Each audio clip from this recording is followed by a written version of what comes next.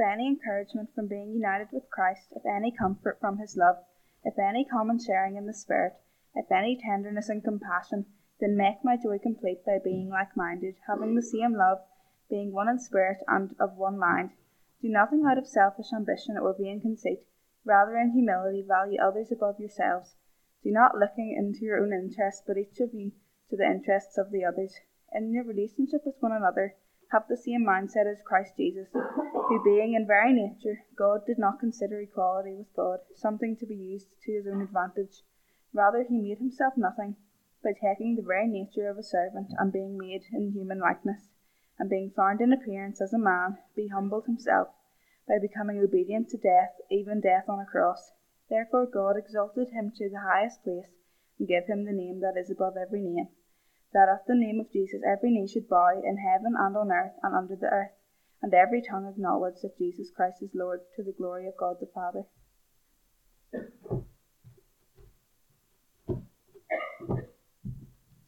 Good evening. Sure as some of you know, if you don't know, I'll fill you in anyway. My name's David.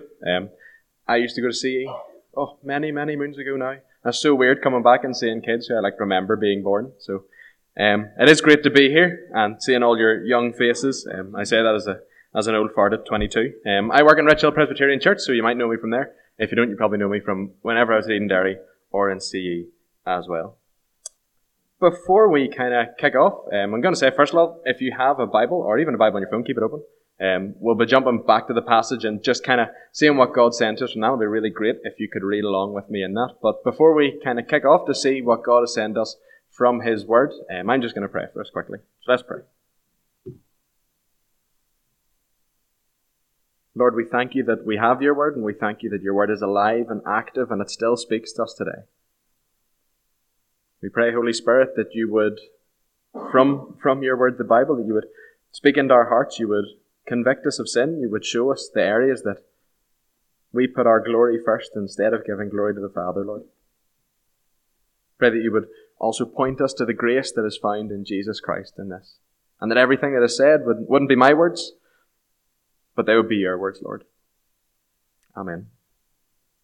So, last week, Scott took us through Ephesians chapter 1, verses 18 to 30, and the sort of overarching idea of this passage was to live is Christ, and then to die is gain.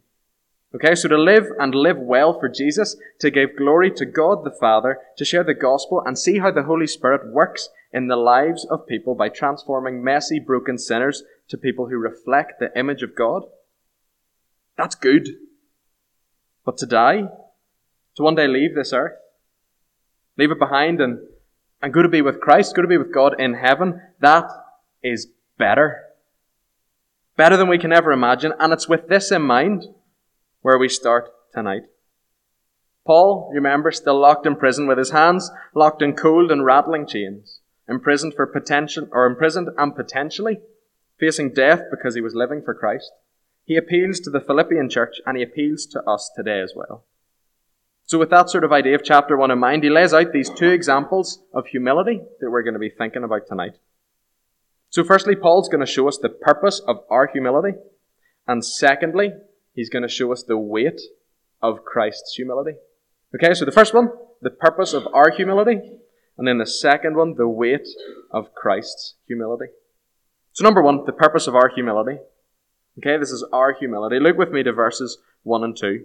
Paul writes, therefore, now that you know to live is Christ and to die is gain, if there is any encouragement in Christ, any comfort from love, any participation in the Spirit, any affection and sympathy, complete my joy by being one of the same mind, having the same love, being in full accord and of one mind. Paul's saying, since you now have encouragement in Jesus Christ, in what he accomplished in his life and death and resurrection, since you now have comfort in the all-encompassing love of Jesus, the love that he has for his brothers and sisters, that's Paul. Since through the same Holy Spirit you have assurance of your salvation, since any sort of affection and sympathy exists between you, come together in unity to give glory to your Father in heaven. And then in light of all this, Paul says to the reader, complete my joy by coming together in ultimate unity. with one goal in mind, with one single motive, guided by the same eternal, life-giving love of Jesus. What this isn't, it's not a cry for Paul just asking us to do something that'll make him happy. It isn't like the times whenever your mum starts yelling at you to stop playing the Untitled Goose Game or watching Netflix and just do your housework, and then she'll try and befriend you into actually doing what she wants you to do. Not at all. Paul is saying that seeing God glorified in the life of the Philippian church will give him joy. To resurrect the phrase of a certain summer program many moons ago, living a life of giving God glory is our ultimate good. And Paul really gets that. And he's filled with delight, he's filled with encouragement to see others united through the same Spirit and their love of the same Jesus, for whom Paul is in chains, get that as well. And that's something for us to think about. Glorifying God is for our ultimate good, but it's also for the good of the wider church family. For most of you, as I said, young whippersnappers at the old fart of 22 years old that I am, it fills the people of your church with a real joy when they see you on a Sunday morning. It's such an encouragement to the lives and the hearts of all the people here at CE, your leaders tonight. People in your church who have lived faithful and sacrificial lives in the name of Jesus, who get that to live is Christ and to die is gain. They're encouraged to see you living the same life. When they see you worshipping on a Sunday morning, listening to whenever the Bible's being taught, helping other people learn the Bible and understand the Bible, asking questions, playing music in church, going on mission trips, even just talking to them about life as a Christian, it completes their joy because they get to see God glorified in your life. When you're older, you'll have these stories of your own, of the works of God in your life. You'll bear your own battle scars from the times that you wrestled with sin and suffering. You'll have your own sort of laughter lines stuck to your face whenever you smile and think of the goodness of God and how blessed He's been in your life. You'll feel the same compassion as a comfort to somebody who's lost a loved one. You'll share in the joy whenever you see a newborn baby come through the doors of your church for the first time. When you're older, you'll see people start along the same journey of following Jesus that you've been on for many years already. And this is something that I'm not really sure a lot of us actually appreciate, but it's true. It's what God says in His Word here. When you're older, your joy in seeing other people's lives transformed by the Spirit, seeing others come to know that to live is Christ and to die is gain, your joy will be completed. And so on down the generations. The joy of knowing Christ and His gospel, it's corporate, it's shared among God's people. It's for all of God's people. It's to benefit the body, and it's to benefit the church. The encouragement that you offer, not your own sort of works of being good living and doing the right thing, but instead, through others seeing the Spirit of God work in your life, this doesn't exist outside of the church. That type of encouragement, it doesn't exist if pride takes center stage in our hearts. Verses 3 and 4. Do nothing from selfish ambition or conceit, but in humility count others as more significant than yourselves. Let each of you look not only to his own interests, but also to the interests of others. What is it that's the foundation to verses 1 and 2 of this chapter? It's humility. Paul has laid out what it means for us to live together in the church, united in Christ. And now he almost wants us to see what's at the very root of all of that. He wants to add some examples and lead us to the realization of our need for humility. And here he gives kind of two pictures of what we shouldn't do. That sort of condition. And then he gives a what we should do to balance it out. So on one hand, there's the what we shouldn't do, and then on the other, there's the what we should do. The first what you shouldn't do is pursue your own agenda and scheme your own sort of way and make your own sort of plans just so you can come out on top in anything. regardless of whatever sort of holy, cliched Christian language that we can dress it up with. Don't twist things to have them your way. And what we should do, counterbalance to that, be humble. Lower yourself.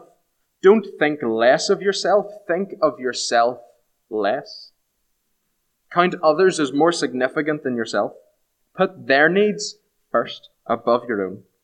Keep unity by humility. Look to the Bible. Ask, how does Christ show this in action? Pray that God, by His Holy Spirit, will work in our hearts and we will live the same life. And the second sort of what we shouldn't do picture is just don't think about what you want. Not in a scheming way, just being plain selfish. And then what's the what you should do point to this? Look to what others want. The clear sort of picture that I can think of what this might look like is back, many a year ago, my dad and my sister used to have these movie nights, probably whenever Elise was about 5 or 6 years old, and at the time this 40-ish-year-old man would spend his Friday nights eating pink sweets and pink Smarties and watching something daft like The Princess Diaries. And this would be the only movie that they would ever watch for weeks and weeks and weeks and weeks on end. He never tricked Elise. He never slipped an antihistamine into her drink and then made her fall asleep so he could put on a TV show about big boats that all dads seemed to love. He didn't whinge and moan because he didn't want to watch The Princess Diaries again. He didn't complain that he never got to eat, manly coloured Smarties. He just sat down and he just watched the movie with his daughter. Why? Humility. His wants were set aside. His selfish ambition, it didn't exist. The wants of his child were set above the wants that he had himself. The same selfless, patient, kind, gentle, loving humility is the foundation of the unity that we as the church here have been called to show one another and live in light of.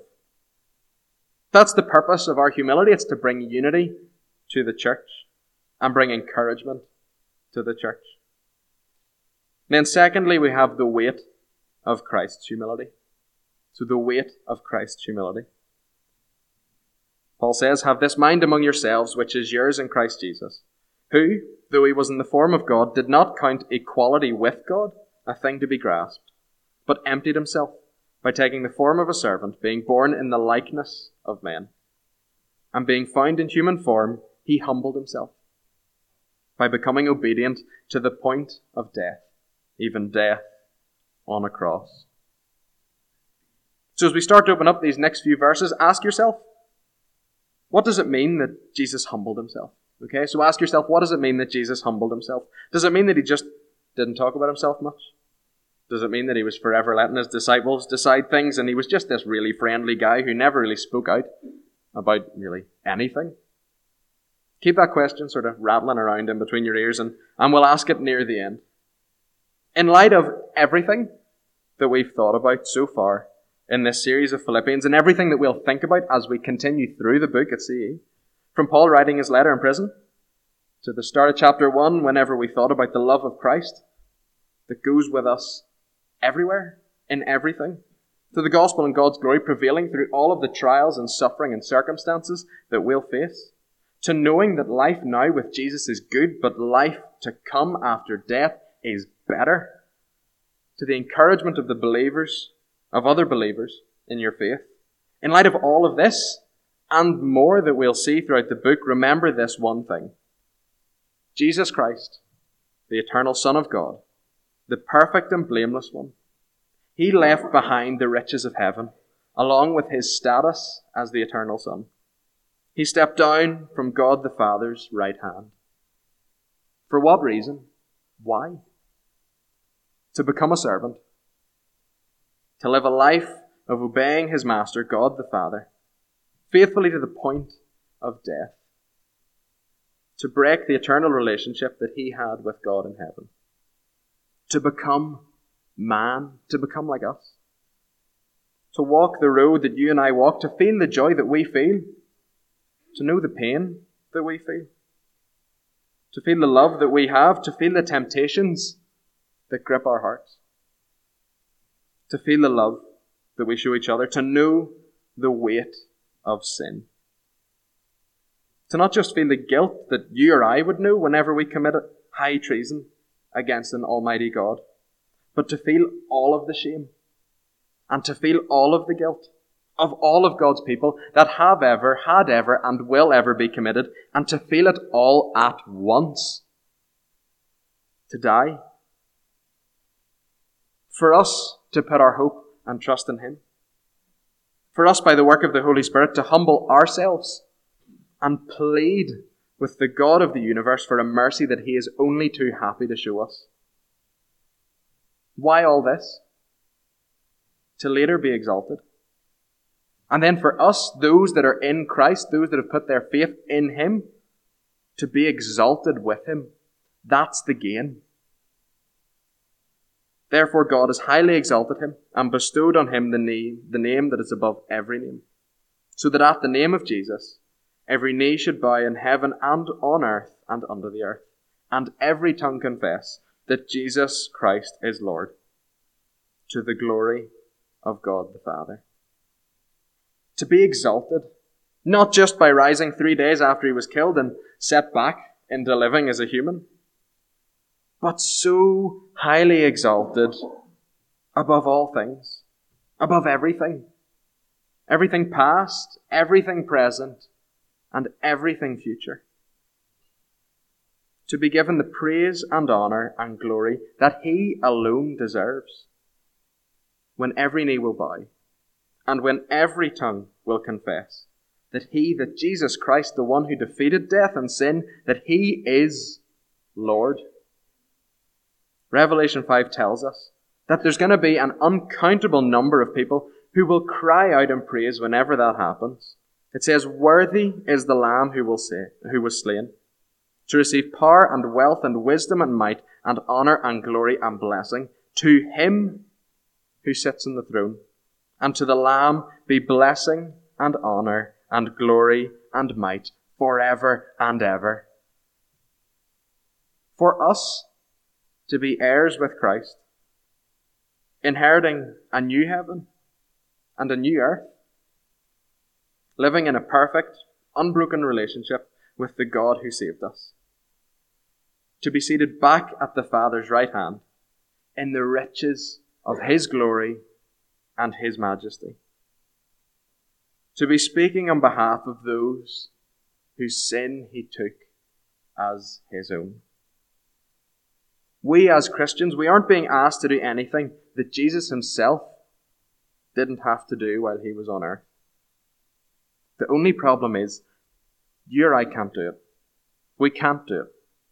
We can't live this perfectly righteous, perfectly humble life, selflessly submitting to the will of God the Father and obeying His laws. We needed somebody to do that for us. Jesus did that for us.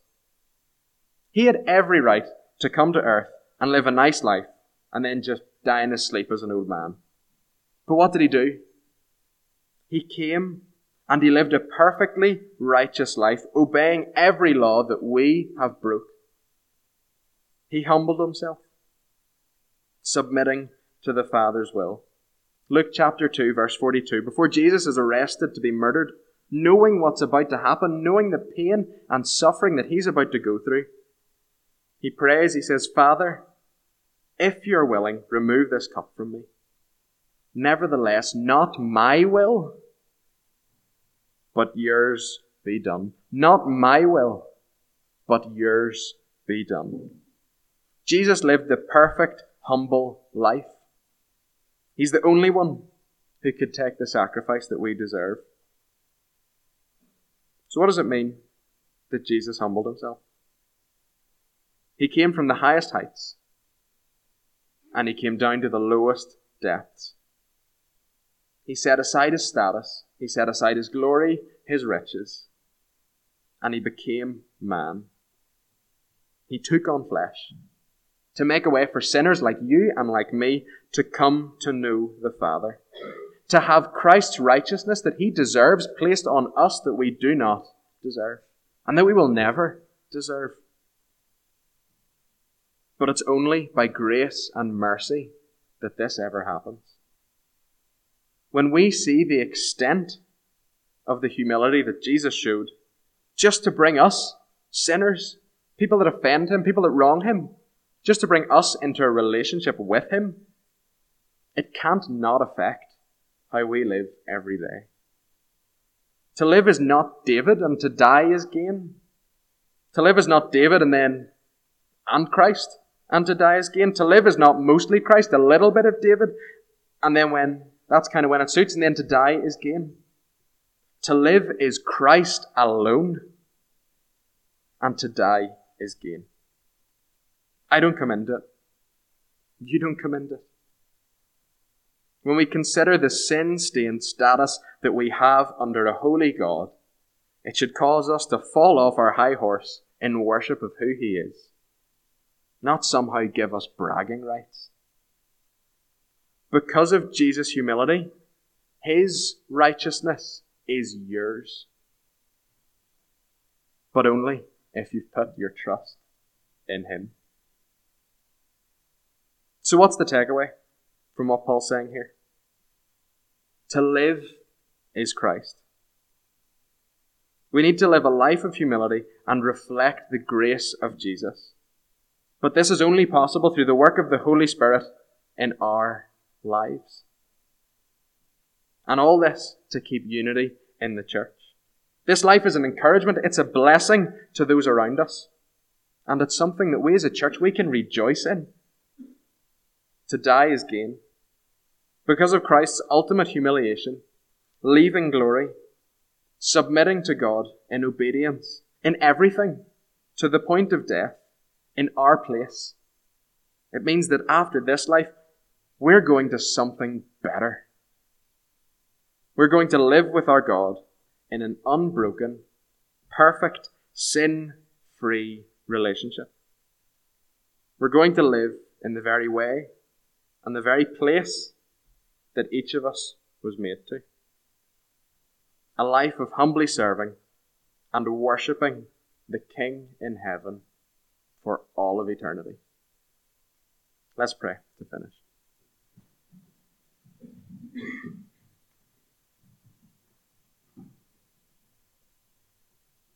Lord, we're sorry for the times that we put our own pride and glory above giving you the glory that you deserve. We pray that by your Spirit you would work in each of our hearts to make us humble. The times that we want to put our own agenda first, that you would point us to Christ. Point us to that love, and that love would sit deep within us and change us from the inside out, Lord. Pray that your word would sit with us, that we'd think about it, that it wouldn't just leave our heads as soon as we leave this place tonight. And that you would continue to work in us, all to the glory of your name. We ask this through Jesus.